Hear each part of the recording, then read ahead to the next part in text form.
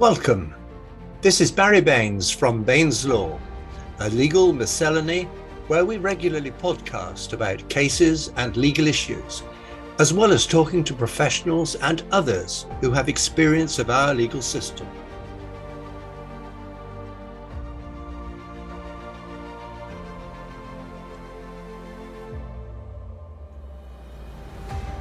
Today's guest is a solicitor partner, leads the professional discipline and healthcare regulatory team at Brabners LLP, and is qualified to practice in England and Wales, as well as the Republic of Ireland.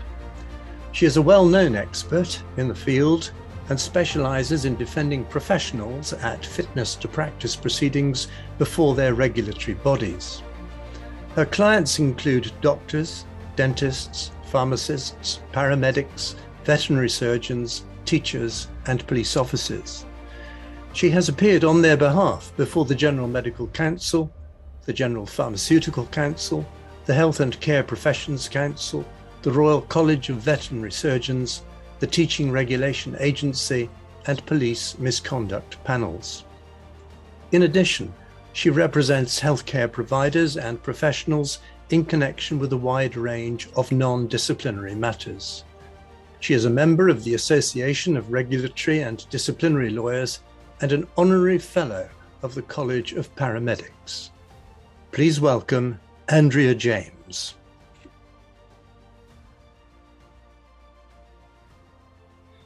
Andrea, thank you for talking to me today. Pleasure. Thanks for inviting me. We know you have extensive experience of healthcare regulation.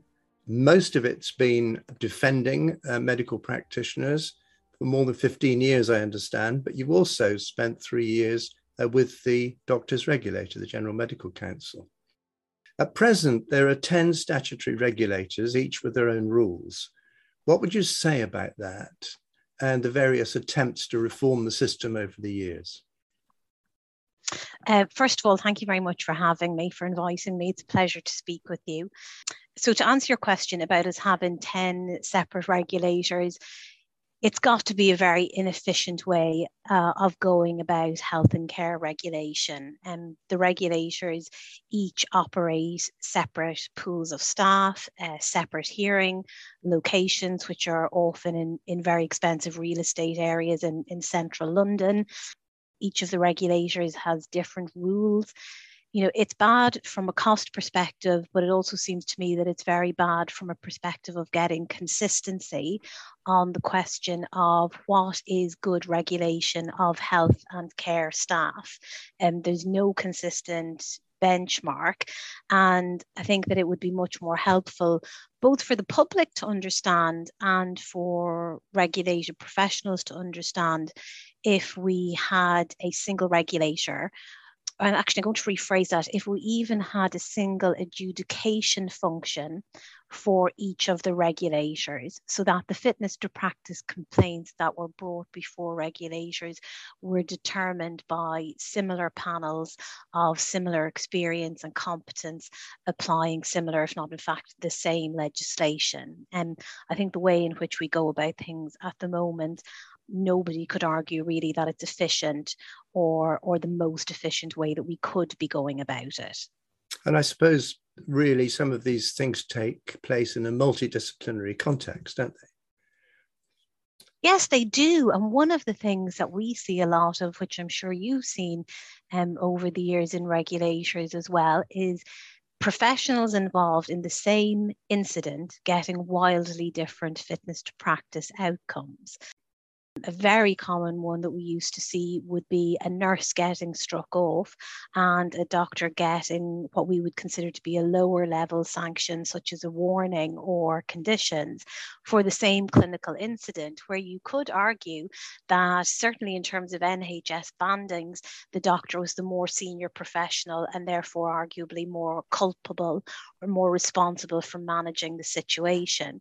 So there's a real lack of consistency, and because we do work before all of the health and care regulators, we see them take wildly different approaches to the same things. A good example of that would be that the General Medical Council, for example, has guidance on doctors' use of social media.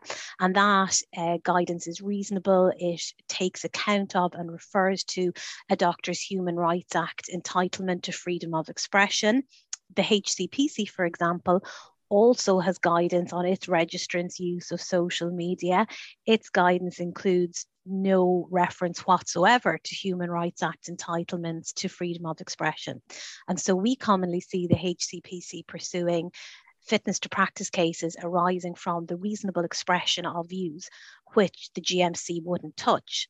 So it's a fact that each of the regulators has its own set of guidance, and its own ethos really does create a total lack of consistency that I think is very unhelpful for the regulated professionals. Well, it is when it all takes place in a healthcare setting, isn't it? Exactly.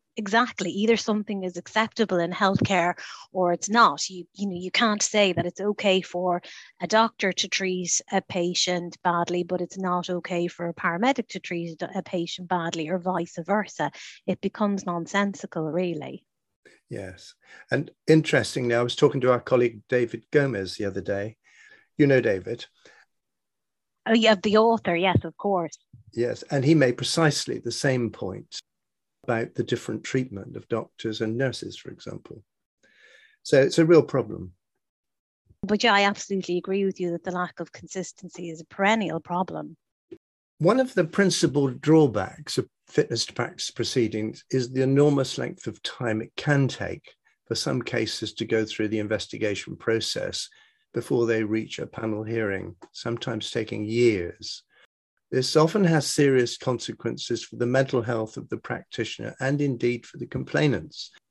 I have in mind particularly the survey by the MDU, which has just come out, which indicates that 1 in 4 doctors are so tired that their ability to treat patients has become impaired. Would you have any comments to make in that context about fitness to practice? I think that the profound impact of fitness to practice proceedings on healthcare professionals is something that we should all be ashamed of, really. What we put people through for what are very often mistakes. Last year, I was the co-author, along with some healthcare professionals, of a book on the mental health and well-being of healthcare professionals. And it is astonishing, really, the body of evidence we have about the negative impact of fitness to practice proceedings on healthcare professionals, and yet we're not doing anything to change it significantly. So you'll be aware the same as me about the Horsefall review into the number of doctors who died by suicide whilst under GMC investigation. There was a major study of thousands of UK doctors who found that they were, I believe the figure was 76% more likely to experience a serious adverse mental health if they had been through a complaint or fitness to practice process. I recall there was a study done on social workers that found that 5/8 of social workers going through the fitness to practice process experience suicidal ideation or actually attempted suicide. So the figures, when you look at them, are really very disturbing. And I would be lying if I said I knew a good answer. I think it's very important for us to signpost people to sources of support at the outset of a fitness to practice investigation. I think it's very important for us to reassure people that the level of distress that they're feeling at being subject to a fitness to practice investigation is completely normal. I also think it's very important for people to appreciate how common it is to go through a fitness to practice investigation. The reality is that at least to be the subject of a fitness to practice inquiry, as opposed to a matter that goes all the way to a substantive hearing, you're very unlikely to get through an entire career as a health or care professional without being the subject of an inquiry at some point during that career. But as representatives, fundamentally we can't change the nature of the fitness to practice process. That's only within the gift of the regulators and the government. And it seems to me that it's got to be made less adversarial. And I also think that regulators should be less quick to levy the most serious allegations of, for example, dishonesty, unless there's compelling evidence to support them. I think sometimes there is an attitude of, well, we'll put the allegation to them and see what they say. And I just don't think that's a proper approach for a regulator to adopt. And in the old Solicitor's Code of Conduct handbook, it had very black and white rules about the fact that as solicitors, we weren't permitted to draft serious allegations such as those alleging fraud or dishonesty unless we had concrete evidence to support them. And I think regulators should adopt that approach too, because of the catastrophic impact on healthcare professionals of going through the fitness to practice process. Yes, an allegation of dishonesty is very serious. And so often I've seen allegations of dishonesty put in when it wouldn't be classed as dishonest by the standards of ordinary people. You're absolutely right. You're absolutely right.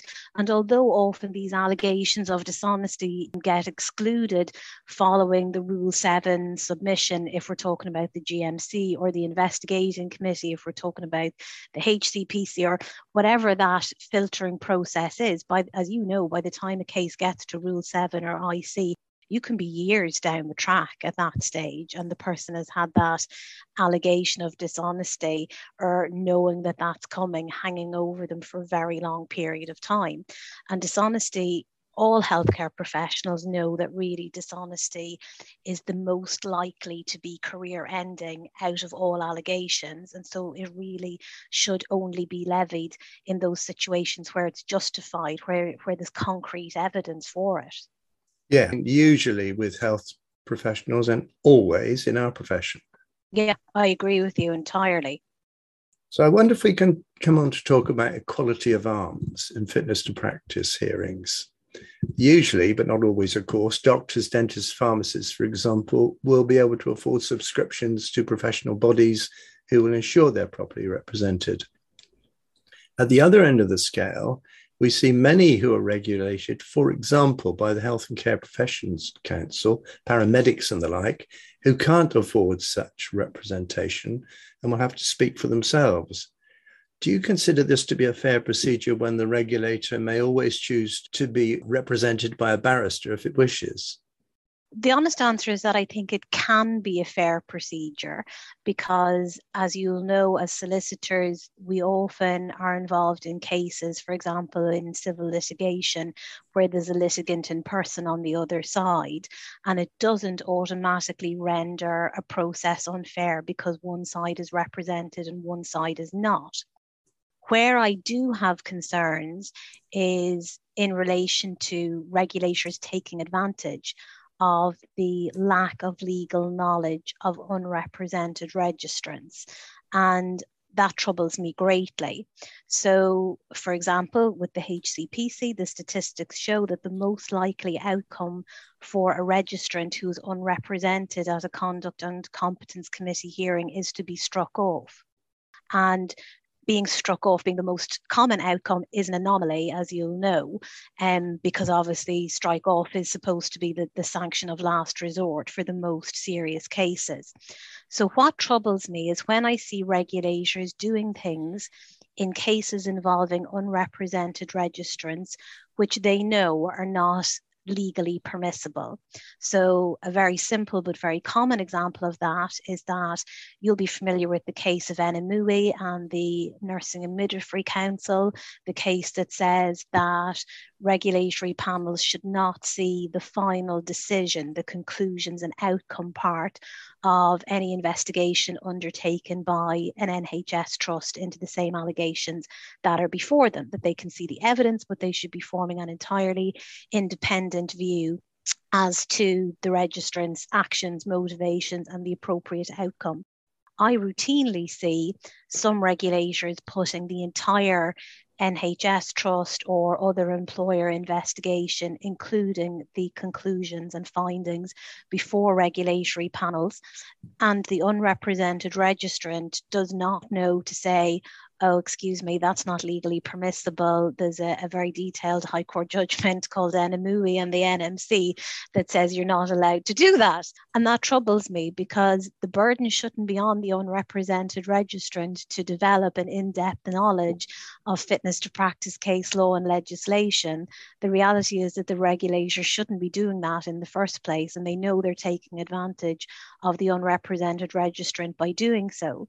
So in circumstances where registrants abuse their position of having almost unlimited, one could say, legal resources, and certainly being represented by some of the best solicitors and barristers in the country, when they take advantage of that to get in evidence that they know is not permissible, or to conduct a process that they know is not truly fair, simply because a registrant is unrepresented, that really, really bothers me. And I don't like to see unrepresented registrants, because apart from anything else, even if it's a case where there are no facts in issue, we've just spoken about the mental health impact of fitness to practice proceedings on registrants. It's a devastating experience to go through, absolutely awful. And I hate seeing people going through it on their own. And I think it's I have to admit that the 3 years that I spent conducting cases for the GMC, the cases that stick out in my mind the most are those cases where I saw people in absolutely dire straits coming along to try and represent themselves. It was often in some very sad circumstances, and it definitely impacted on my wish to go back to doing defence work. So I don't know if I've answered your question more than given a bit of a commentary on what troubles me about unrepresented registrants. I think the short answer would be that it can be a fair process, but there is a burden on regulators not to take advantage of unrepresented registrants. One thing that is good is that there are few professions nowadays that don't have a representative bodies. I sit on the HCPC Stakeholder Engagement Forum, and all of the professions regulated by the HCPC have a representative body there, whether it's the Royal College of Speech and Language Therapists, or the College of Paramedics, or the British Association of Social Workers before they went off to Social Work England, or Unison, Unite, the unions, they're on there too. So really the issue nowadays is registrants being aware of the fact that they would be well advised to have some kind of cover for fitness to practice proceedings. It is available and it is there for them in a way it wasn't even 15 years ago. 15 years ago, some of the professions, as you know, the HCPC is a newer regulator than for example, the GMC 15, 20 years ago. Some of these processes didn't exist for certain professions, but they do now, and they do all have representative bodies, which I would really encourage people, all health and care professions, to be in membership with their representative body. Do you think legally qualified chairman would help an unrepresented registrant in particular? I think that's a really difficult one, because the roles become so blurred in circumstances where somebody is supposed to be the decision maker in the case. How can they effectively provide legal guidance to the registrant? So I don't feel that legally qualified chairs are the answer, really. I think this is more about how regulators conduct themselves in the cases they present. I think that's what's the key to this, that there should be a commitment to never take advantage of an unrepresented registrant. During the COVID pandemic, there have, through necessity, been many remote hearings conducted by regulators in their disciplinary processes. The Health and Care Professions Council is consulting on holding the majority of its hearings remotely in the future, while Social Care England is considering holding all of its hearings remotely. What do you consider to be the advantages and disadvantages of these proposals from a defence perspective? So remote hearings in some ways have been fantastic, in that we had a period from recollection, it was March to July 2020, when almost no fitness to practice hearings whatsoever took place. And that was in nobody's best interest. And remote hearings enabled the wheels of justice to keep turning. Another advantage to remote hearings is the fact that They're significantly less expensive in that you don't incur the cost of all the panelists, registrants, lawyers, witnesses going down to London for a hearing that if it's an interim order review hearing, for example, you could assemble all the panelists, lawyers, the registrant for a half-day hearing, and the costs are grossly disproportionate to what's in issue. So I think remote hearings have been great for shorter hearings, and they're great for preliminary legal arguments where witnesses aren't involved. And I have had one registrant who was having their fitness to practice case was based solely on impaired health. They had had a very difficult time with addiction and had then gone through a process of rehabilitation. And the sort of big hurdle for them, their final big hurdle, was to get through their fitness to practice hearing. And at the end of their hearing, they said that was far less unpleasant than I expected it to be. So there are certainly cases in which remote hearings have worked very well. But I would have a big concern about regulators acquiring any right to impose a remote hearing on a registrant. I feel that if a registrant consents to an interim order hearing taking place and they are happy for their hearing to proceed in that manner, that's fine. It can be done by consent. But what shouldn't happen is regulators imposing remote hearings on people who feel very strongly that they want to go along in person and see the witnesses or speak to the panel in person. Or we have had people who have had conditions, for example, a client who was on the autistic spectrum who said that the number of faces on the screen, they found it particularly difficult to cope with. Or we've had several clients with severe dyslexia who have really struggled with having to both follow proceedings on a screen and try to follow the evidence bundle in front of them. They say they find it much easier in person. And then also we have those cases where probity usually is where it really becomes an issue, where people want the witnesses to come along and give evidence in person so that demeanour can be fully assessed, and they feel that demeanour can only be fully assessed in person. And so in those cases, I would have a significant concern about a remote hearing being imposed on the registrant. Because the reality is, as the president of tribunals said when the initial assessment of remote hearings was published, he gave a quote that he said, though telephone and video hearings have helped us maintain access to justice in this extremely testing time, we must acknowledge that for many people and in many cases, they are not going to provide the best form of hearing we can offer. And I think it's really that simple, that if a remote hearing is the best option in a case, great, I'm all for it. But if it's not appropriate, either because the registrant is very opposed to it or for some other reason, then they shouldn't be imposed on people. They should only be done by consent. And I suppose it's fair to say that if it's not suitable for a criminal trial, for example, then it certainly isn't fit for fitness to practice either.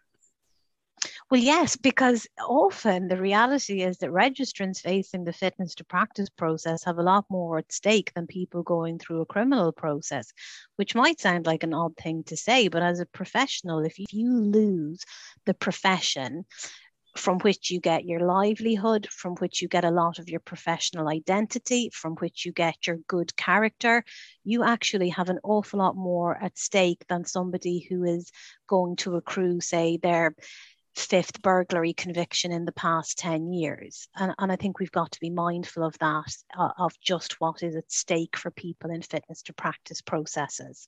It is important to spell these things out for everyone, I think. Finally, I wonder if I can turn to something we've probably already touched on in a way. When the Medical Practitioners Tribunal was established by the General Medical Council to hear cases against doctors, there was some talk of it being extended to cover other healthcare professions. Now, that hasn't happened. Do you see any advantages in that happening? Or do you think it's better that each regulator maintains its own panels? I think it's difficult to argue that it's better for each regulator to maintain its own panels. I just don't see how we could say it's superior for them, even from a cost perspective, from a consistency perspective, and from a complexity of legislation perspective. I can't think of an argument in favour of them all maintaining separate, provided that any new combined regulator would ensure that the panels hearing any particular kind of case included people with relevant expertise. So, I would never advocate, for example, in favour of a social worker being the panellist on a case for a doctor, or vice versa. Indeed, you'll be familiar yourself with the fact that regulators do try to ensure that panellists, well, it's not they try to, they do ensure that panellists on fitness to practice cases are from the same specialism as the regulated professional appearing in front of them. And they also, if they can, also try to ensure that they have people from the same background in terms of gender or ethnicity. So provided the panels were still going to be made up carefully, then I see no reason why we shouldn't have a single adjudicator, and whether that be the MPTS or some other adjudicator.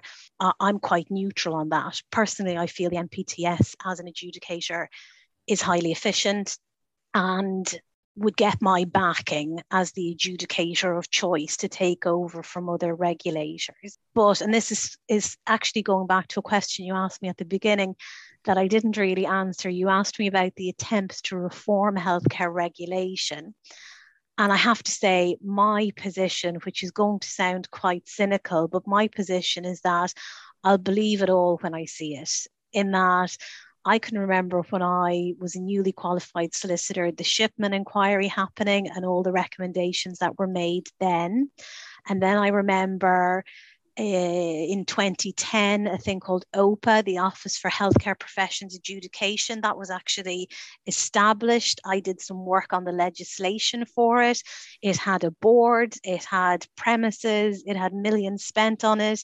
And the new coalition government came in 2010 and they scrapped it. And then I can remember in 2014 organising a talk for the Law Commission to come up and present the big white paper and a full draft bill they had done. They had done 125 recommendations on reform of healthcare regulation. And we all thought this was definitely going to happen. And none of that happened. And the PSA published its report in 2017. And then so we are where we are now in terms of, I sit on some committees, for example, the Pharmacy Law and Ethics Association, and we've done responses to the current consultations that are ongoing. But I don't get very exercised about it, because I am very much of the view that when it actually happens, of course, I will respond to it. We will all gen up on what the new legislation and the new arrangements are. But it's very difficult when reform has been talked about for so long, and when we got as far as OPA actually being established and abolished, it's very hard to have a great deal of confidence that the big change is going to happen anytime soon. I'm interested in what you think about that, actually, because you actually work for regulators, so you have a much more inside track than I do on how likely real change is coming. I think it's unlikely. I take the same view as you do. I've heard it so Really? many times. We have been cursed with many inquiries which have come to naught. And the big one, as you say, was 2014, when ultimately in 2017, the PSA sat on it. As soon as they spoke, that was the end of it. Was consigned to the rubbish bin. Because I remember in 2014 us all thinking, well, this is definitely happening. There's a draft bill, there's 125 recommendations. As I say, I remember organising the event for the chap from the Law Commission to come up and present. We all thought this was definitely happening, and we're sitting here now in 2022 and it hasn't happened, unfortunately. So yeah, I think you and I are of one mind in terms of the probability of major change happening anytime soon. I think we are. Andrea, we've covered a lot of issues today. Thank you ever so much for your contribution. I'm sure the listeners will be really pleased to hear what you have to say. Would you like to leave any contact details for anyone wishing to get in touch with you? Yes, sure. I'm a partner at the law firm Brabners in the healthcare sector group, and people can always find me at www.brabners.com.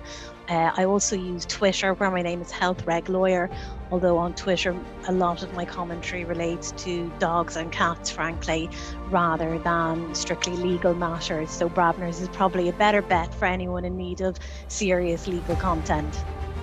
Thank you very much, Andrea.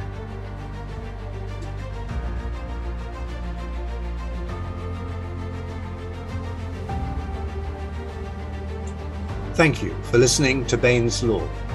Listen out for future podcasts where we will continue to discuss issues of interest to the legal community.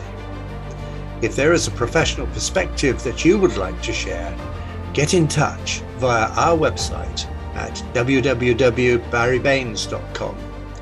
You can also follow us on Twitter at Baines Law. We look forward to presenting to you again very soon on Baines Law.